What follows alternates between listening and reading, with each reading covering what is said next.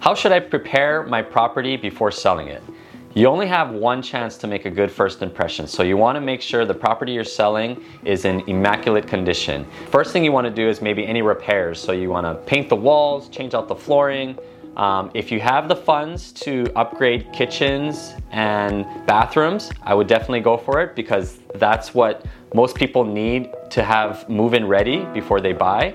So you're definitely going to get your return and then some.